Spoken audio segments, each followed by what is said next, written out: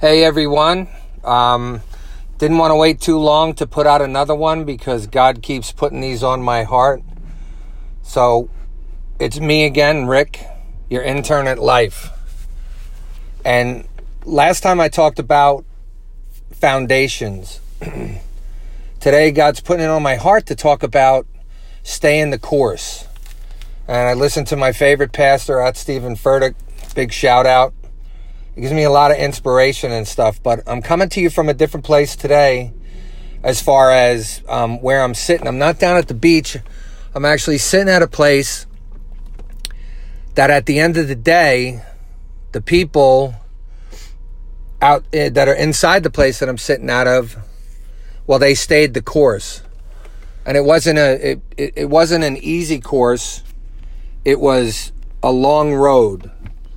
And we were able to be blessed to be able to walk this road with them.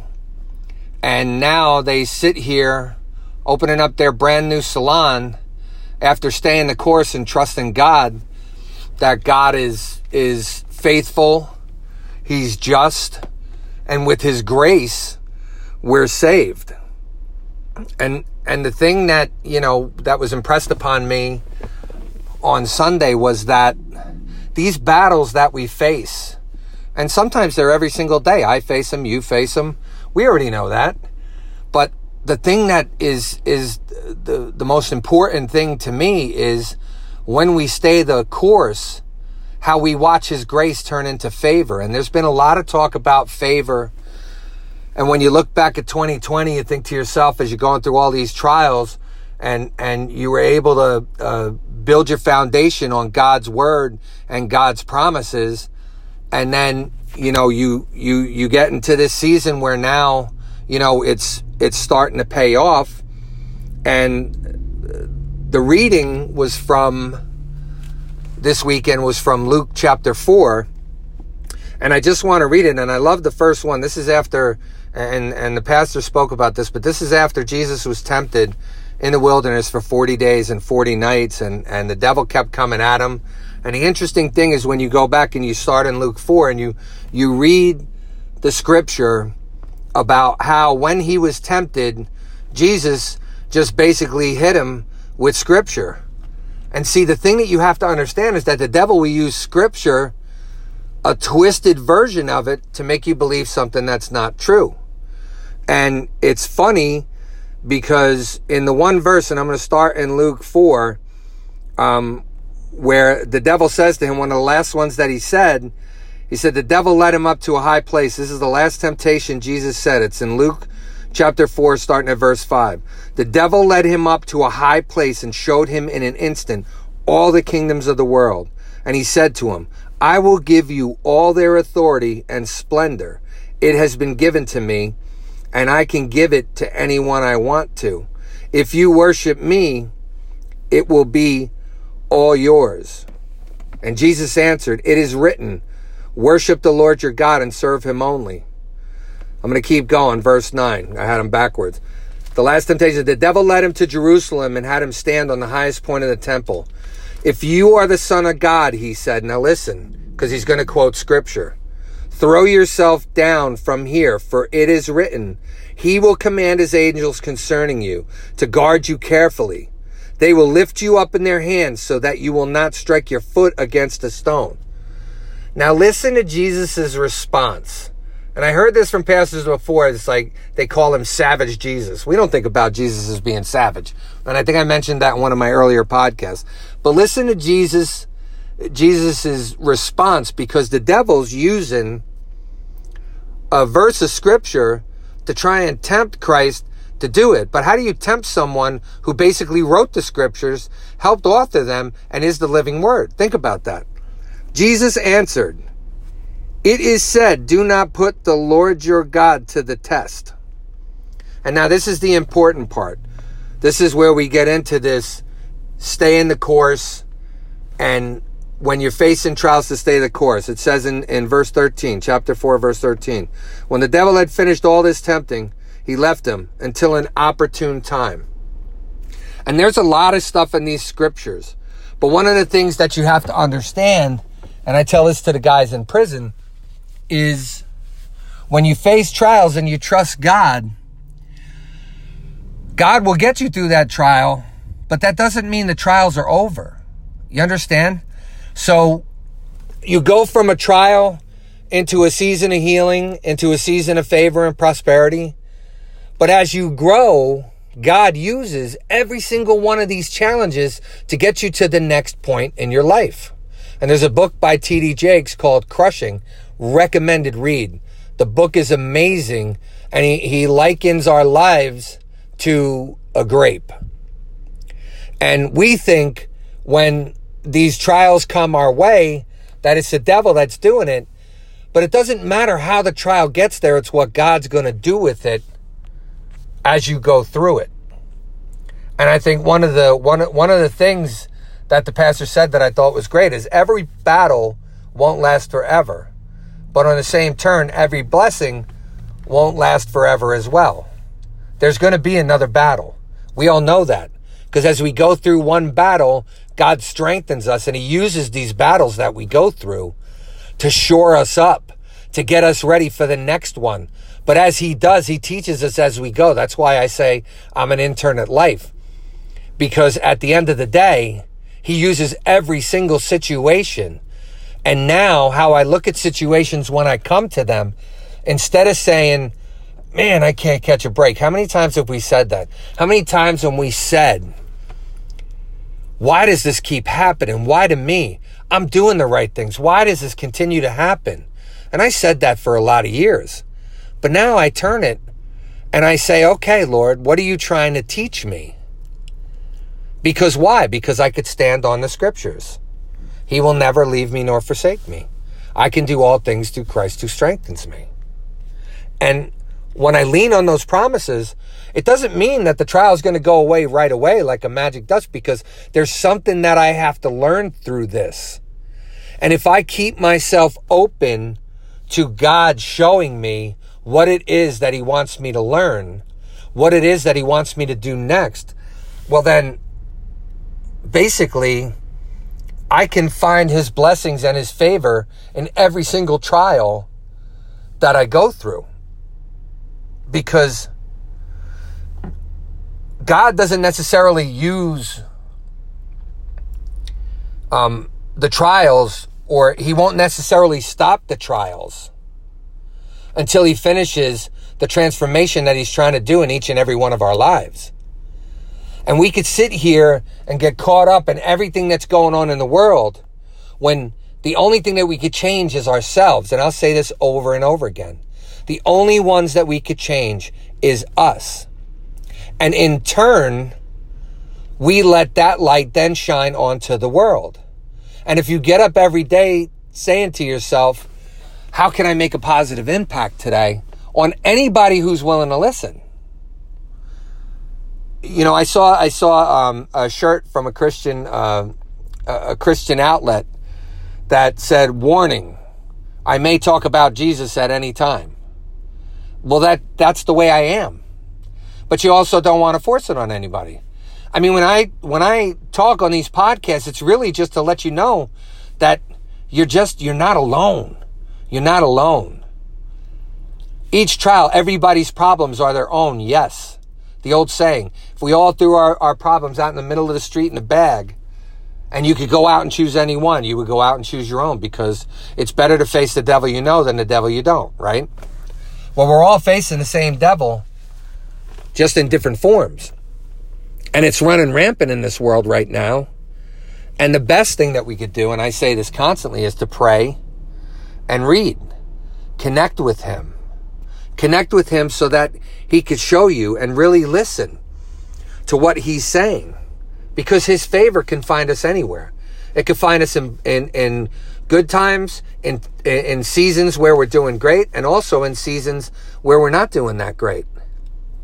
Because where you sit is what you see. So if you're sitting in negativity, what are you going to see? You're going to see negativity. But if you're sitting in positivity, no matter what it is that that's coming upon you, No matter what it is that you're facing, if you're sitting in positivity, you could see the end in positive light versus seeing everything in negativity, saying, oh, that's not good, or this isn't good. And when you know that you have God's favor, and God's favor doesn't mean that you have all the money in the world, but God's favor can be his peace. It could be his understanding. It could be the strength that he imparts to us when we're going through those times. And it could be the strength that he imparts to us when we're in a season of grace, that we could share that with someone else. And that's all it takes. A kind word, a hug. Hey, do you need anybody to talk to? Hey, what's on your mind? Is everything okay today? It's just reaching out to that person. And that's one of the things that I'm trying to get better at now, is reaching out to the people in my life, because I was never really good at it. I'm always here. If you called me, I'm on the phone. I'll talk to you. But now I'm starting to try and reach out more to people to let them know that I care and that I'm here. Because so many people are going through so much stuff right now. And it's crazy. And they just sit back and they think, my gosh, is it ever going to get any better? Well, yeah, it is. Because every day when you wake up is another gift that God gave you to go be a positive blessing in someone else's life. And when we take ourselves out of it and say, I'm not worried about me today, how can I help someone else? Well, then now you're moving to sharing that favor. And the problem is that we're so focused sometimes on what we're living in and what we're going through that we can't see what God's trying to show us the whole time. And it's crazy. And how many times I've fallen victim to that, where I just say, please, Lord, show me. And he showed me, but I didn't see it because I was so focused on what was right in front of me instead of looking past it, above it, and beyond it to where he was trying to lead me through the storm. And if you think about it, and it's funny because he mentioned this in his preaching this weekend about the verses where Jesus is on the boat with them and a storm comes and Jesus is down there sleeping. Well, why is Jesus down there sleeping and everybody else is up on top, a nervous wreck that they're going to capsize, we're all going to drown, and he's down there sleeping? Why? Because he's secure in understanding that God is in total control. And it doesn't matter what it looks like around you. He has you in the palm of his hands the whole way. And the more you read and the more you pray and the more you listen, and it's not just to his voice. If you're blessed to hear his voice, God bless you. I want to hear his voice, but it's like something impresses upon you. It's like what people call their conscience. See, I don't believe in a conscience. I believe that that's the Holy Spirit telling us this is wrong, or leading us, or there's this gut. Everybody says, yo, no, I had this gut feeling. That gut feeling is God's presence letting you know to go this way or that way. And as you start to read more and start to pray more, you'll start to feel that more and you'll understand where it's coming from versus the constant questioning that, my gosh, even sometimes I still get caught up. Because why? Let me requalify. I'm a sinner. I'm a human being who's a sinner, who falls susceptible to the lies. And I just want to work every day to become better at not feeding in to the static that comes into my life from so many different directions. You know, am I going to make another sale? Am I going to be able to buy groceries? Am I going to be able to pay my mortgage? Am I going to be able to pay my bills? Instead of saying, Lord, I know that you supply the flowers and the birds. And what more am I to you than those? So every day I lean on that promise that I know no matter what, he's got me. No matter what, he has me. And how much more do I need to know? I know that my rent's going to get paid or my mortgage is going to get paid. And I can't let my emotional focus be on the problems around me. It needs to be on God.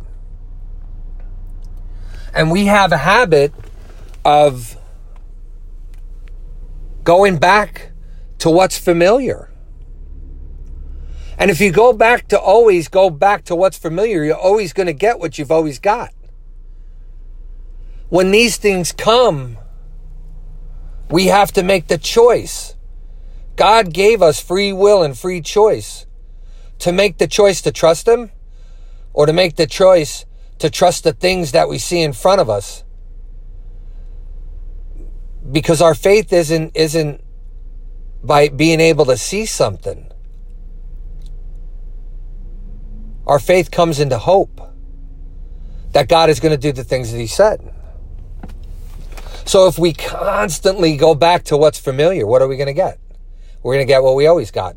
If we constantly just react to situations instead of respond, we're going to get what we get instead of getting what we want.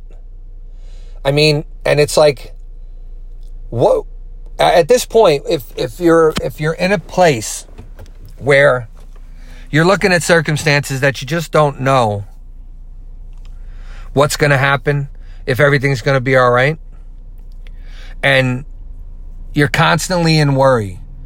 And for years I was like that, and I still fall susceptible to that sometimes when I get caught up looking at what's in front of me. And today, because of my reading and my studying and my trust in God, it's a little better for me to be able to handle those situations, and it doesn't take as long for me to realize that He's still in control.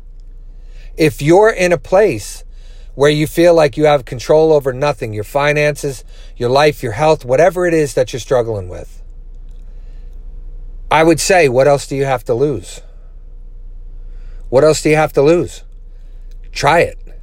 Pick up your Bible and read a verse, read a sentence, read 3 words. Just open it. And everybody says, I don't know how to pray. I didn't know how to pray either. So you know what? This is how I look at it. Jesus is my homeboy, and I'm going to talk to Him like I'm talking to you right now. When I pray, I talk to Him. He's our friend. He wants to hear. He wants to hear from us. He loves hearing from us. He wants to know what we struggle with. But then He'll ask the question, are you willing to hear the answer? Are we willing to hear the answer that we may have to stay in this season for a minute to really fully understand the grace that He's going to impart to us? Or are we going to pray and then say, well, I prayed and nothing happened? Well, that's like putting water in the refrigerator, expecting it to freeze. And when you open it, it's not frozen. And you say, okay, well, nothing happened, so I guess I'm not going to have ice. Put it in the freezer. Put it back in His hands. Put it back in His hands. There's so much in His word. There's so much in trusting Him.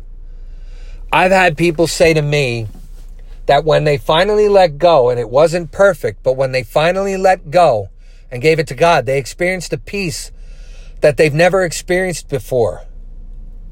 When they let go of unforgiveness, when they finally forgave those people who did them so wrong, there was no way when it happened that they were ever going to forgive those people. Ever. Ever. I'm going to hold this. I'm going to drink that bottle of poison and watch them suffer. They're not suffering. But the forgiveness that you experience and the peace that you experience by letting go of that anger that you felt towards someone who did you wrong. When you say, I forgive them, you don't even have to say it to them. You say it to God. Lord, I forgive them. Take it from me.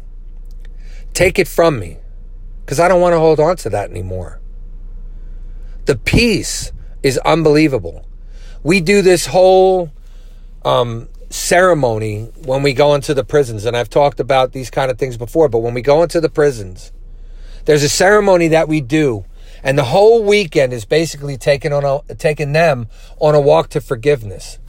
But the walk to forgiveness is not only for themselves, but for them to be able to forgive others. And the whole weekend we tell them, we hand them this piece of paper. We tell them, one side, we want you to write down the people that need to forgive you. On the other side, we want you to write down the people that you need to forgive. And then this ceremony builds. We talk about forgiveness. We talk about the forgiveness that we need from God by asking for forgiveness. And then we talk about the forgiveness that we need to impart to others. Because if God forgives us, who are we to hold back forgiveness from somebody else? If God's willing to wipe our slate clean, and we all know what we've done. Some of us think our sins are worse than others. But to God, a sin is a sin. It all looks the same to him.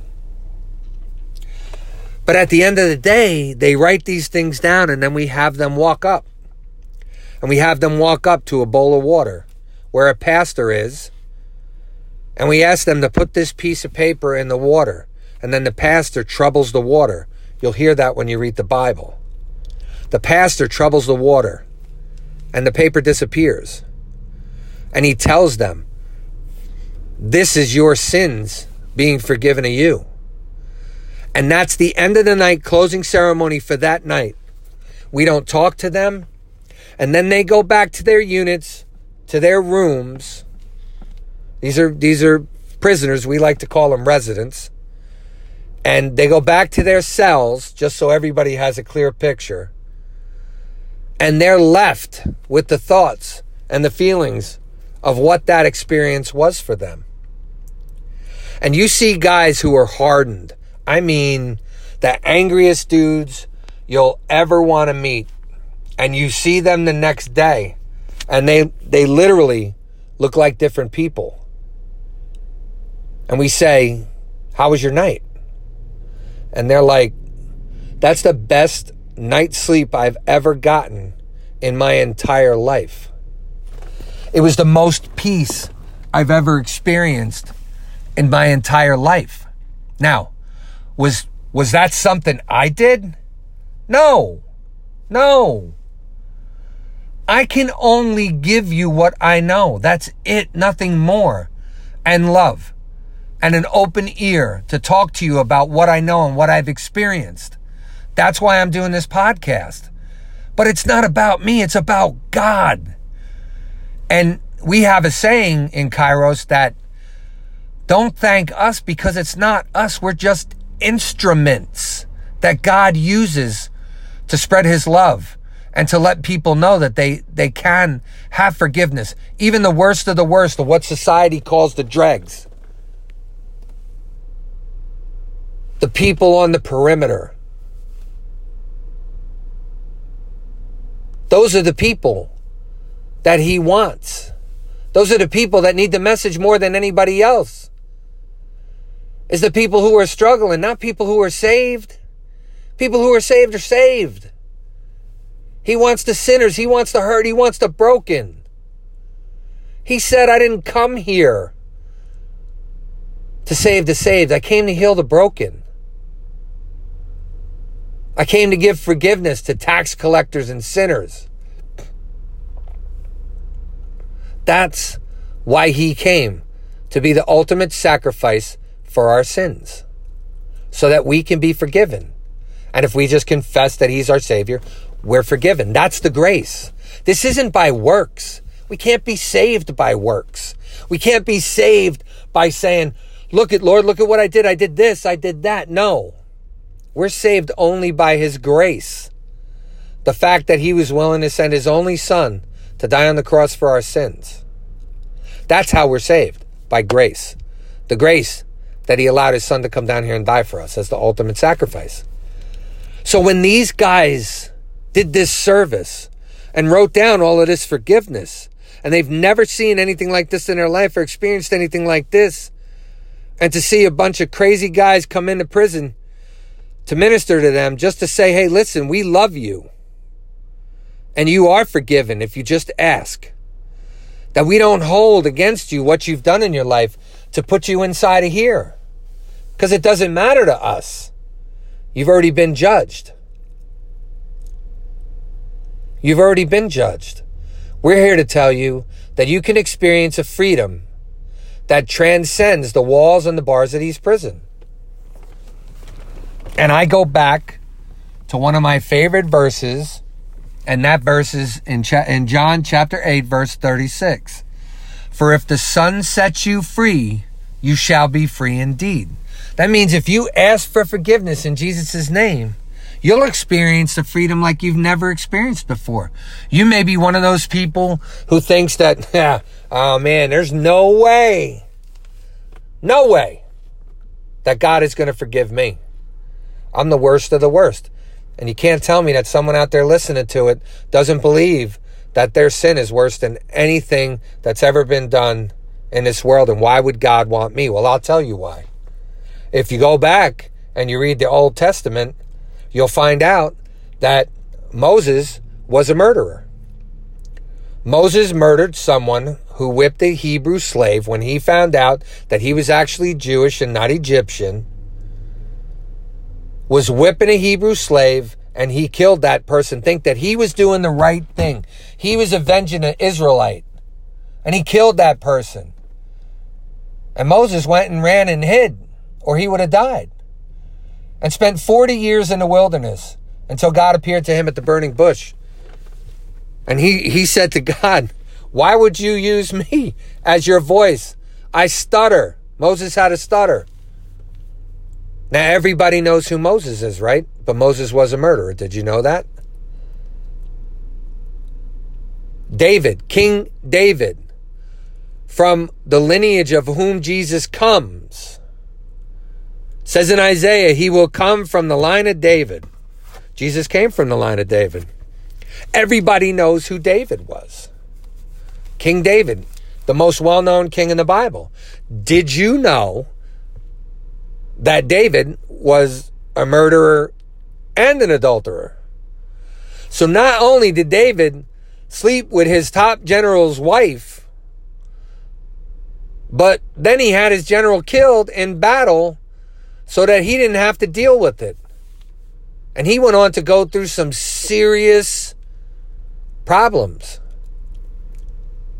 But he asked for forgiveness. He repented of what he did, and God restored him. And then let's just slide on over to the New Testament. And a guy named Saul, later named to be changed to Paul. Paul, formerly Saul, was an Israelite who basically was the lead prosecutor, persecutor, and murderer of people who followed Jesus. Until he had what we like to call that come to Jesus moment when he was on the road to Damascus. A great light shined down upon him, and the voice said, Saul, Saul, why do you persecute me? And he said, who is it, Lord? He said, it is I, Jesus. What? Paul ended up writing most of the New Testament. And by the way, most of the New Testament from a prison cell. So when I tell you, when you think that your sin is a worse sin than any other sin that's out there, I beg you to just read the Bible. And when you say that you're not worthy, when you're not worthy of forgiveness, and why would God want to use me? Well, God takes people who are broken and turns them into the most beautiful objects to be able to use them in a way that nobody else can be used, because he uses them to reach people that maybe couldn't be reached by the righteous, by these people who are so, they know everything. Maybe he chose the broken to lead the broken away from the outskirts and from the edge, to bring them back into the fold, to let them know that, well, you know what? You do belong. You do belong. And why wouldn't you? If Moses, David, and Paul were able to be used greatly by God, everybody knows who these people are. Even if you've never really studied the Bible, if you ever went to church a day in your life, you heard about Paul, you've heard about Moses, 10 Commandments, all the laws that are governed in the Bible came through Moses. Moses was a murderer and a stutterer. When you make the comparison, If you do it to the Moses that we all knew, you make that comparison, well, you might not think you're as bad as you think you are when you're done making those comparisons. There is just no comparison. We don't have to compare ourselves to others. We don't have to compare ourselves to other Christians. Some Christians can be the biggest stumbling block to new Christians than anyone else. And it's just in presentation. The bottom line is, I'll finish with, I'm broken. I'm a sinner. And the only reason I can speak this way is because of my experiences. And the biggest experience I ever experienced was the grace that God gave me by washing away my sins through his Son. And when we look at life that way, when we think about it, that we can have forgiveness, no one is below forgiveness. Everyone can be forgiven. All we have to do is ask. All we have to do is ask. That's it. And when we look out at the world and everything that's going on, and we think, my gosh, the jobless, everything, whatever it is that you're facing today, all you have to do is stand on the promises of the Bible. I will never leave you nor forsake you. If God be for us, who be against us? And if you trust in those things and you let yourself believe it, what else have you got to lose? What else have you got to lose? I don't know. I gave up trying to figure it out on my own, because every time I try and figure it out, I got to tell you, I mess it up. That's why I always pray before I speak, whether it be in prisons, in front of anybody. If friends of mine are coming over that are struggling, I ask God, please, Lord, let it be your words and not mine, because if I'm in control of the dialogue, I can mess it up. Because in my humanness, and in everybody's humanness, the ego always seems to creep in. I don't want ego. I don't want ego. I just want to do. I just want to share what God gave to me. It's like paying it forward, right? You have to pay forward what you receive, because how will anyone else know why you're the way you are? People will ask me, why are you so positive? Now I could be mean and say, why are you so negative? But I'm not. Why I'm so positive? Because I believe that God forgave me of my sins. And outside of that, what else is there? What else is there? If I don't have something to hope for, then yeah, I would be depressed. Everything I saw would be negative because of where I sit. Where you sit determines what you see. What you see determines what you do. So if I'm sitting in the promises of God, then I'm going to see his promises bear fruit. And if I see his promises bear fruit, I want to go bear fruit.